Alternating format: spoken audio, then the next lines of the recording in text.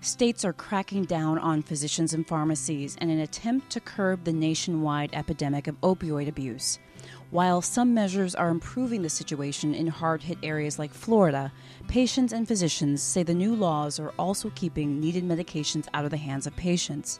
I am Dr. Jennifer Caudle, host of Everyday Family Medicine on ReachMD, and with me today are Nick Schilligo, American Osteopathic Association Associate Vice President for State Government Affairs, and Mark Bailey, DO, PhD, and Professor at the University of Alabama at Birmingham.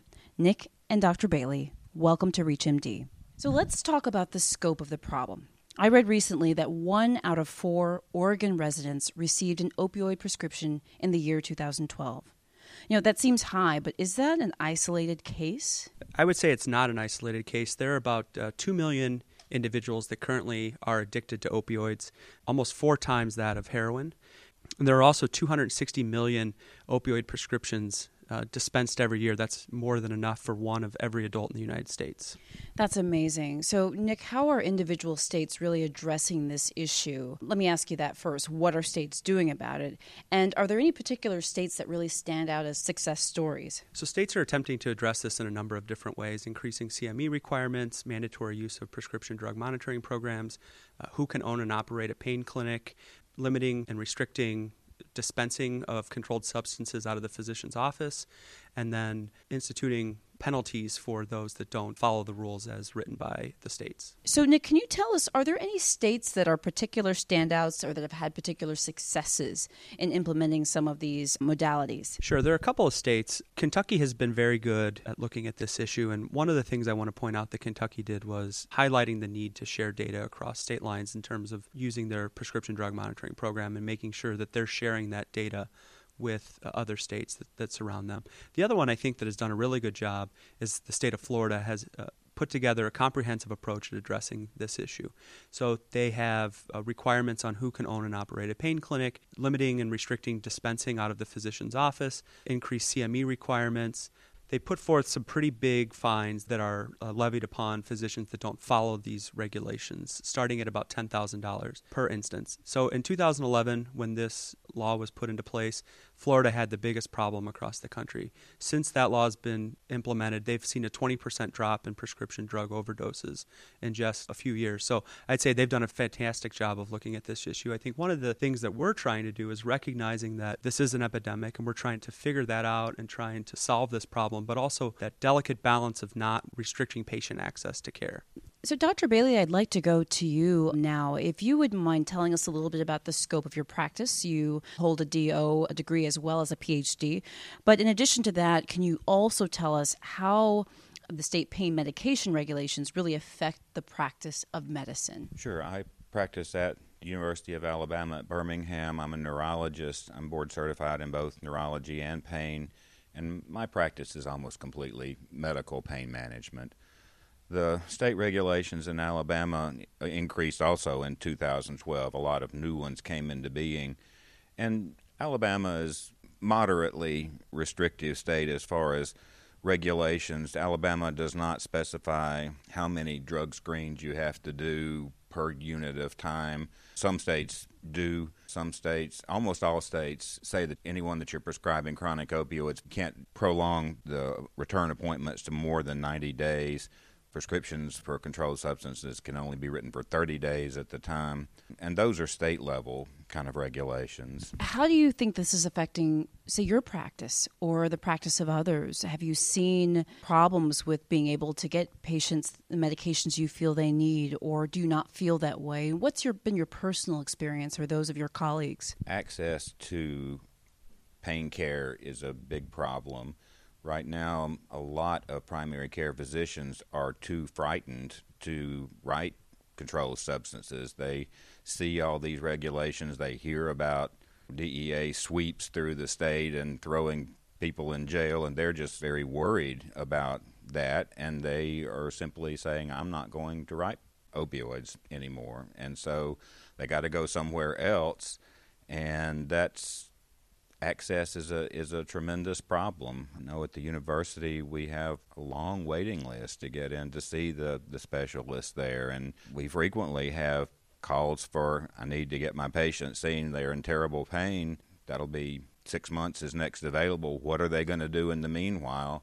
That's a tough question, and not one that we really have a good answer for right now. Well, I appreciate you giving your personal experience and some that you've seen and being frank about it because, as we know, opioids in this country and prescribing and proper prescribing, it's been a topic that as physicians we are actually almost always thinking about and certainly talking about for good reason. What advice do you have for doctors that are trying to really respond to new regulations?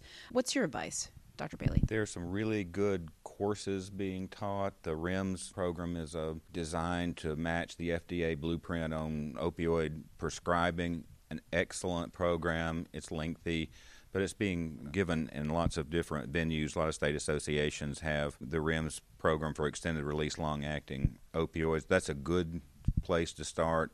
I know at almost every state association meeting there's some few hours given to responsible opioid prescribing. Those are good ideas. I would say the most important thing, though, is to check with your state's specifics because those vary from state to state, and where maybe the state next door, they require 1 drug screen a year, and maybe yours requires 3 drug screens a year, and how important that is in the clinical practice, who knows? But as far as complying with the law, that is important because you certainly do want to, if you're going to be prescribing opioids, you definitely want to know what the regulations are and to stay well within those bounds. Absolutely. I think that's a really great point because the laws are different from state to state. And, Nick, in the beginning, you talked a little bit about the different ways that states are approaching this issue. I just have a question about the prescription drug monitoring programs. I'm curious about your thoughts about them, how well you feel like they're working, maybe if you have any knowledge about how many states are making them a requirement. But I'm just curious about any thoughts you both might have about the prescription drug monitoring programs in particular. Dr. Bailey, did you want to speak first? Almost all the states have one. I think Missouri does not have one right now, but everybody else does, and I'm not sure what the status of the Missouri thing is.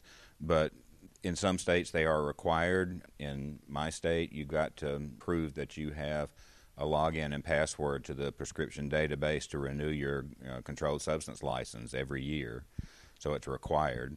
It's a great thing. I mean, this is a gift to pain doctors or anybody that's writing pain medicines. The limitations are across state boundaries, and that's been a problem. There are several organizations that have sought to interconnect the state prescribing databases. About half of them now are interconnected, and that's really very valuable because even if you don't live close to a state line, your patients could be coming from across the state line, and Alabama is not a part of that program at this point. And if someone comes over from Georgia, Mississippi, Florida, I don't know what they've been prescribed, or I have no way of following up on that. The prescription drug database is a tremendous tool. And in some places, it's required that you check the prescription database for prescribing of opioids. Again, that's a state-to-state difference. Nick, did you have any comments about the databases and your thoughts or feelings about them? I think Dr. Bailey's right. I mean, the limitation is that sharing data across state lines. You have certainly a number of areas where patients can travel across state borders to get around some of the laws and some of the tools that clinicians are using to try and identify potential episodes of misuse and diversion. And so the more states that we can get on board with sharing that data, I think that will go a long way in addressing the problem. Let's talk a little bit about resources for practitioners to really appropriately practice medicine and specifically appropriately prescribe pain medications. Dr. Bailey, you mentioned the REMS program. Nick, you talked about some of the ways that the states are trying to help. Jointly, together, what do you feel are some good resources for us to make sure that we're doing the right thing and that we're treating pain properly and not over-treating, not under-treating? Where do we go? Obviously a tough question and a big question. Resources, all the pain groups, Academy of Pain Medicine, all those kinds of places have websites that have got lots of information that's available, and you want to be sure to avail yourself of it because having a patient agreement for medications is important. Identifying opioid risk for every patient is definitely a must-do. And what tool you use to assess risk is there's a lot of them, and they're all out there available. The prescription database is a marvelous tool, and you really need to be using that. And like I said, in some places it's mandated.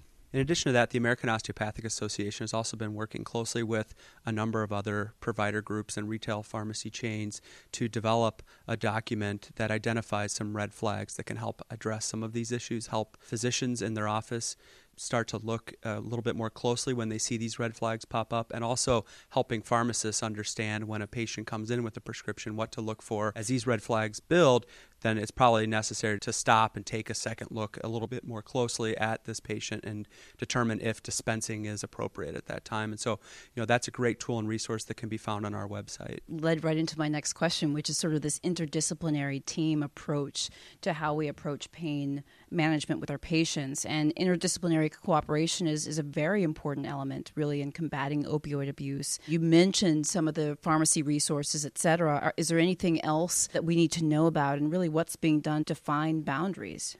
Yeah, Nick mentioned the stakeholders group of physicians and pharmacists and industry and DEA all sitting down around the table to try to identify what are appropriate actions to be taken.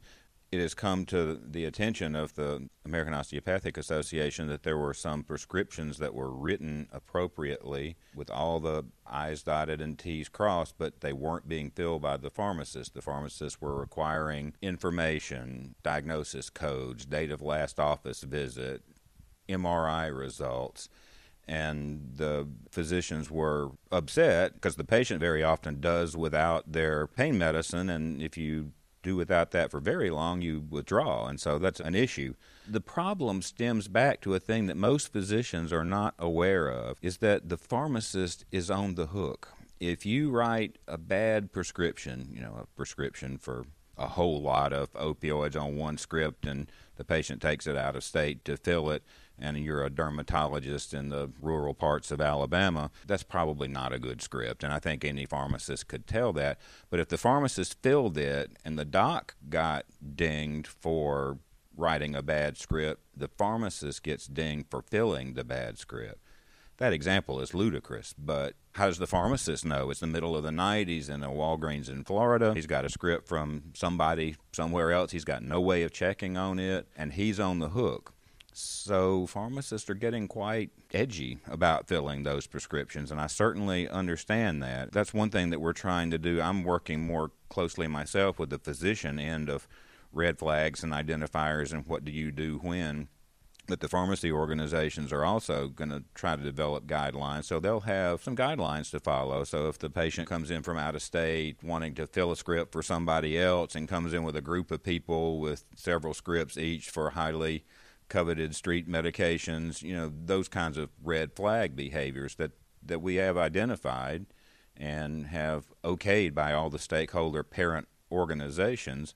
So we're hoping to develop some guidelines to give the pharmacists and to give the doc, the prescribing physician and the pharmacist, just some set of standards to say that as long as I stay within these bounds, I'm doing what I'm supposed to do, and to be more comfortable about filling those prescriptions and not needing to talk to the physician on the phone face-to-face or voice-to-voice, which is kind of silly. If the physician is a bad doc in rural Alabama writing bad scripts and the pharmacist calls him up and says, "Hey, doc, is it okay to fill this script?" Well, what's he going to say? He's going to say, "Sure, fill the script." I mean, that doesn't guarantee that it's a good script or not.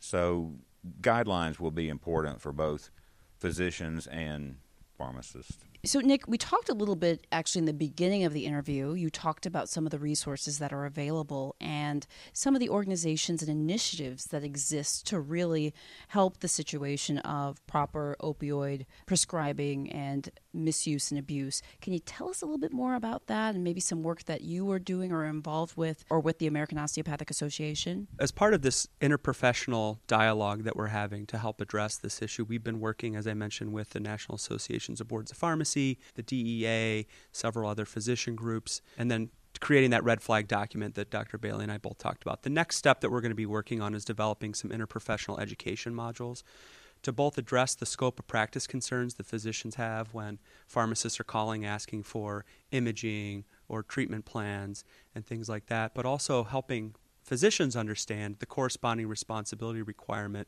that pharmacists have. So what Dr. Bailey talked about in terms of being on the hook if they fill a bad script knowingly. And so they are required by federal law to justify and validate every single prescription that they fill. And so, because of that, they want to go the extra step to make sure that they're valid prescriptions, or else their license is on the line, just as the license of the physician would be on the line if they're writing bad prescriptions. As we close today, I really want to kind of go back to this relationship that physicians may have with the pharmacist, and then the relationship with the patient, and how we all are interrelated. What is it that you want physicians and pharmacists actually out there to know as it comes to opioid prescribing? I would say one of the main messages is for physicians to realize that pharmacists are required by law to determine each controlled substance prescription is written in the usual course of medical practice for a legitimate medical purpose.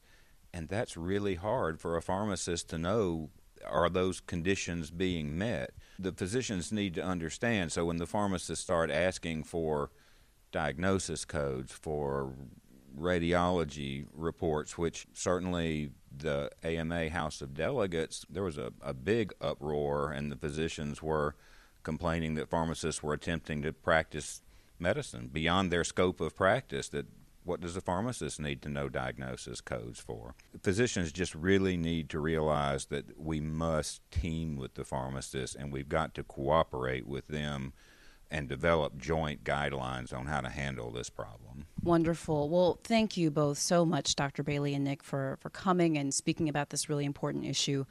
I am your host, Dr. Jennifer Caudle, and you've been listening to Everyday Family Medicine on ReachMD. To download this podcast and others in the series, please visit us at reachmd.com/everydayfamilymedicine. And we also encourage you to like, share, and comment on this podcast. Thank you for listening.